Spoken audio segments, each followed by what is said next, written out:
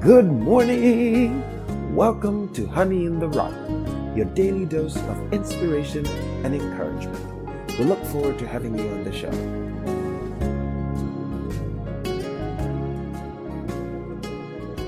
This morning's episode is titled, The Lord Gave Us a Rest. It shall be focused on the study of 2 Chronicles chapter 14. Before we go any further, we'll begin with a word of prayer. Heavenly Father, we thank you, Lord, for your mighty love and for your word. We recognize that Asa, when he was walking in your ways, you gave him rest from all his enemies. And Father, we thank you to realize that he sent men throughout the kingdom to educate the people on your word and to teach them about your ways. Like Moses told them in the book of Deuteronomy, don't let the words of this law depart your mouth. Meditate upon it day and night. Speak about it when you're walking in the way, wherever you are. Put it on the post in your house. And Lord, that your word might be before them. Like David said, I have set the Lord always before my face, and he's on my right hand, and I shall not be moved. So Father, we pray, may our testimony be like that of Asa, but may we not have the arrogance that we saw him towards his end, but may we still be mellow in heart and continue to follow that path. In the name of Jesus Christ we pray. Give us of your humble spirit. Amen. Up next, we shall listen to 2 Chronicles 14. Chapter 14. So Abijah slept with his fathers, and they buried him in the city of David. And Asa his son reigned in his stead. In his days the land was quiet 10 years. And Asa did that which was good and right in the eyes of the Lord his God. For he took away the altars of the strange gods, and the high places, and brake down the images, and cut down the groves, and commanded Judah to seek the Lord God of their fathers, and to do the law and the commandment. Also he took away out of all the cities of Judah the high places and the images, and the kingdom was quiet before him. And he built fenced cities in Judah, for the land had rest, and he had no war in those years, because the Lord had given him rest. Therefore he said unto Judah, Let us build these cities, and make about them walls and towers, gates and bars, while the land is yet before us. Because we have sought the Lord our God, we have sought him, and he hath given us rest on every side. So they built and prospered. And Asa had an army of men that bare targets and spears, out of Judah 300,000, and out of Benjamin that bare shields and drew bows, 280,000. All these were mighty men of valor. And there came out against them Zerah the Ethiopian, with an host of 1,000,000 and 300 chariots, and came unto Maresha. Then Asa went out against him, and they set the battle in array in the valley of Zephathah at Maresha. And Asa cried unto the Lord his God, and said, Lord, it is nothing with thee to help, whether with many or with them that have no power. Help us, O Lord our God, for we rest on thee, and in thy name we go against this multitude. O Lord, thou art our God. Let not men prevail against thee. So the Lord smote the Ethiopians before Asa and before Judah, and the Ethiopians fled. And Asa and the people that were with him pursued them unto Gerar. And the Ethiopians were overthrown, that they could not recover themselves. For they were destroyed before the Lord and before his host. And they carried away very much spoil. And they smote all the cities round about Gerar. For the fear of the Lord came upon them. And they spoiled all the cities, for there was exceeding much spoil in them. They smote also the tents of cattle, and carried away sheep and camels in abundance, and returned to Jerusalem. Up next, we shall listen to a sermon by Reverend William Branham titled, Father, the Hour Has Come. This was preached in 1956 on October the 2nd. We'll begin at paragraph 12 up to paragraph 35. I trust you find it to be a blessing. This time in the Old Testament had been is a very shaky time. Now, Jehoshaphat was the king of Judah at the time, while Ahab was king of Israel at the time. They had been divided. And any time when we are divided, we can look for trouble. Right. We must be united, Right. and then we will stand. But Jehoshaphat was a righteous man, a good man. He had had some good bringing up and a lot of examples as we've had today. He's seen his father Asa, how that when Asa served the Lord, then God was with him. But when Asa failed to serve the Lord and got stubborn, then God departed from him. No matter how well the Lord loves us and how well you love the Lord, when you depart from serving and worshiping the Lord, then just remember you can look for trouble to start in. Right. Because God told David one time, "Thou art a man after my own heart." And then when David did wrong, David had to reap for what he sowed. And he's never told us that we were after his own heart, so we'll surely have to reap what we sow. But during this time, Asa got a disease in his feet, and he died with it because he did not ask the Lord for divine healing. He just went to the doctors alone. He wouldn't ask the Lord. He's too stubborn. And he just got to a place where he began to listen to some modernistic views and didn't believe the Lord healed, so he didn't consult the Lord nothing about it. He thought, well, my doctor can't help me. There's no need to ask anybody else. So the Bible said he slept. He was taken to the tombs of his fathers, and there he rested. And now Jehoshaphat, his son, raising up to take his place, had a good background to look upon, to see that when a man will walk for God and walk with God, God will walk with the man. But when that same individual turns his back from God, then God just lets him shift for himself. And we find out it's a very bad thing when we have to shift for ourselves. I never try to trust my own wisdom because I have none. I'm so glad that I do not. If I had some, maybe I would try to trust in it. But the Lord just seen fit that I didn't have any, so I just have to trust in Him. Now I believe it would be good if we all just tried that a while, don't you think? Just don't take our own ideas about things, but rest solemnly upon thus saith the Lord. Don't try to reason it, because you can't reason it. If you can reason it out and see just exactly how it's going to be, it would not be an act of faith anymore. Faith is what you do not see. It's what you believe that you do not see it, but there's something inside of you sees it. And that's God that's inside sees His own Word being made manifest. But you couldn't reason it. There's no way of doing it. God never can be reasoned because He's beyond reason. He's God, and we just take what He said about it and call it the truth.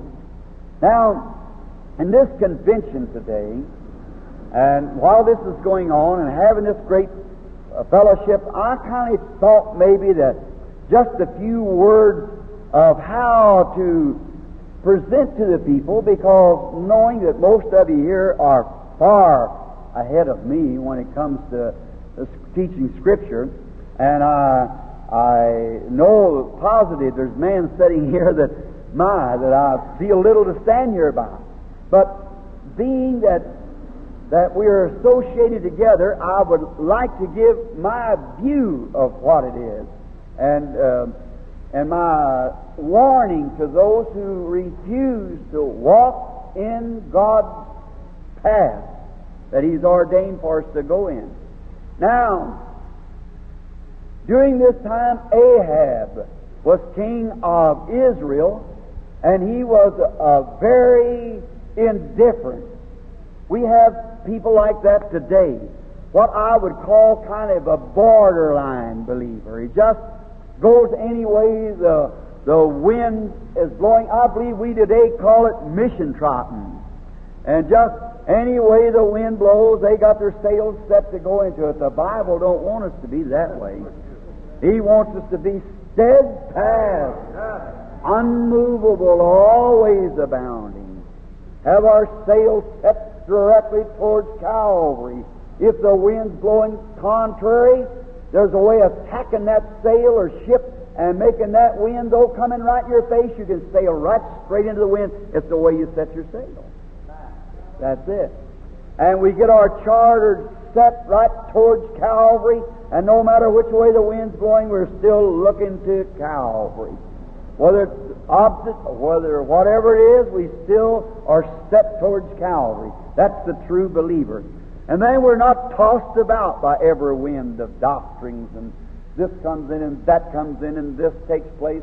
We just got one solid course that's right to Calvary. I think that's what God meant when He spoke through Jude over there and said, clouds without rain, wandering stars, just wandering around about. That's not right. We shouldn't do that. We should just, when a Christian is first born in the kingdom of God, his affections, his life, everything is set right on Christ. If he's just a little bit smart, if you don't watch, he'll put all of it over on education and go off to real cold, formal, and indifferent and everything, some theology or some great interpretation of Greek words. I met a man here some time ago, and he said, Billy, I just learned a certain Greek word. I've been on it for 5 years, trying to learn the real meaning of this Greek word. So, when I found it, is it a blessing? I said, you've been 5 years learning one Greek word? Yeah. I said, in that 5 years, by God's grace, I've won 500,000 souls to Christ, not knowing any Greek word. So, it isn't what you know, it's who you know. To know Him is life. And we spend so much time on those things which is foolish. Just, I don't mean foolish, which doesn't do us any good. When you do know it, what good does it do you? None. So you just might as well know Him. And then if he becomes this person that's centered on Christ, if he's just a little bit nervous or emotional, if you don't watch that individual, he'll drift off to this side into fanaticism. And he'll become a regular, just every way the wind blows, here he goes. Everywhere the rattle comes, well, he'll take after it. But you don't want that. One's just as contrary as the other is. But we want to be centered. Christ.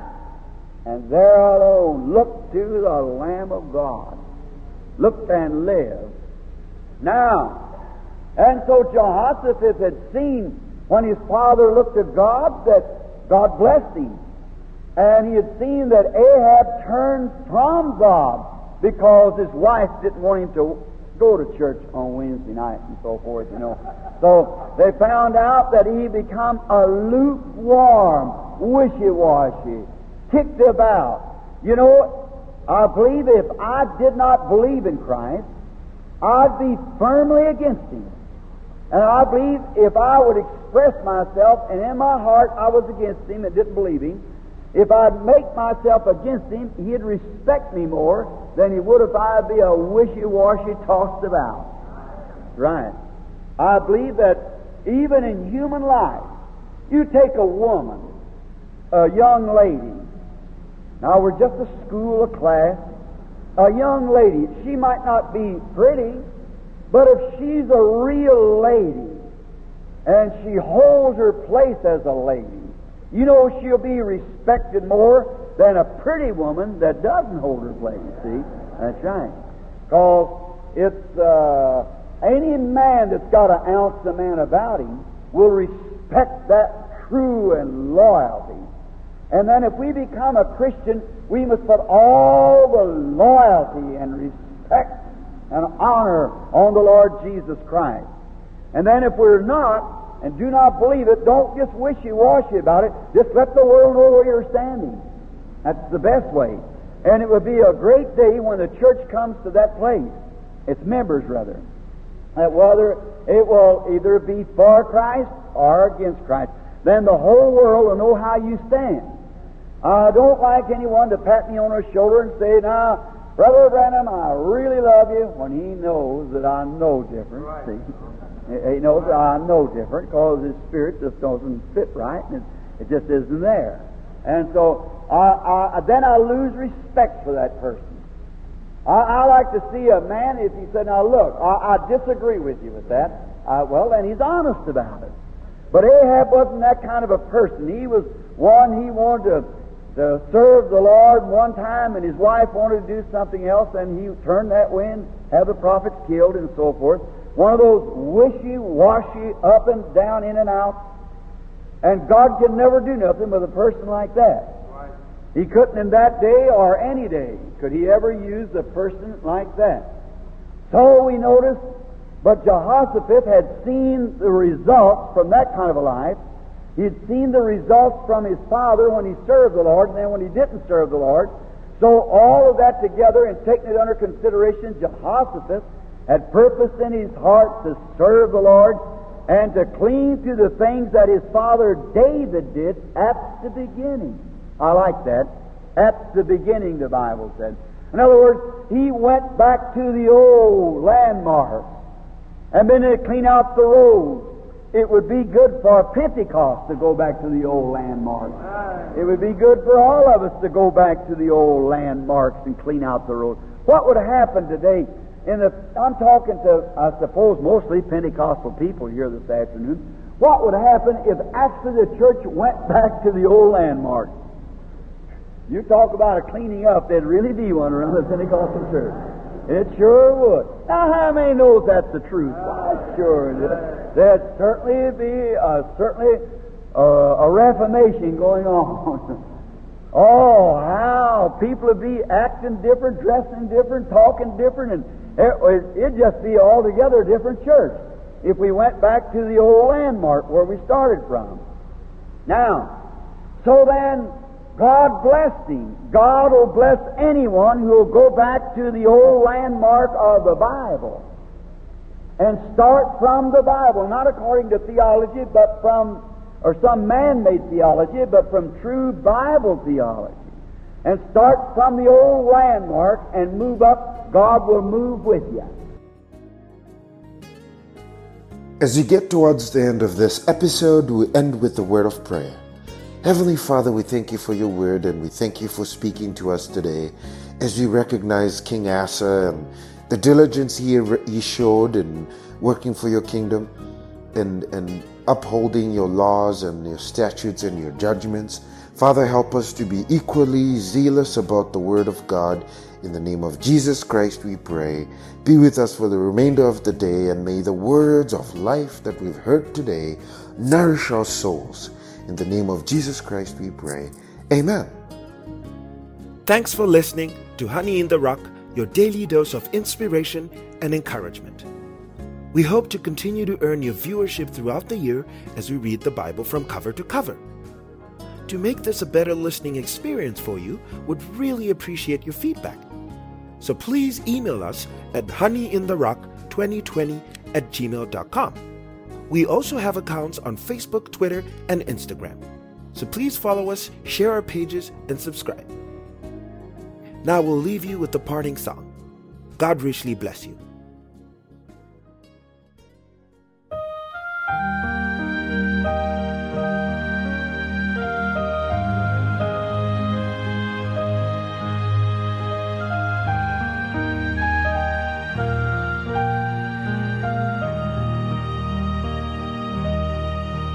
Far away in the depths of my spirit tonight rolls a melody sweeter than song.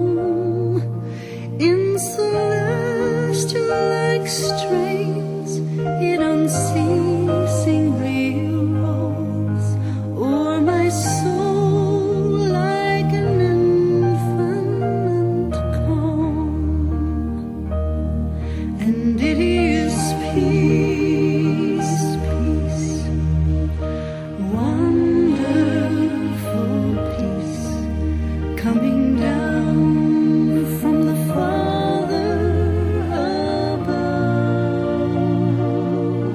sweet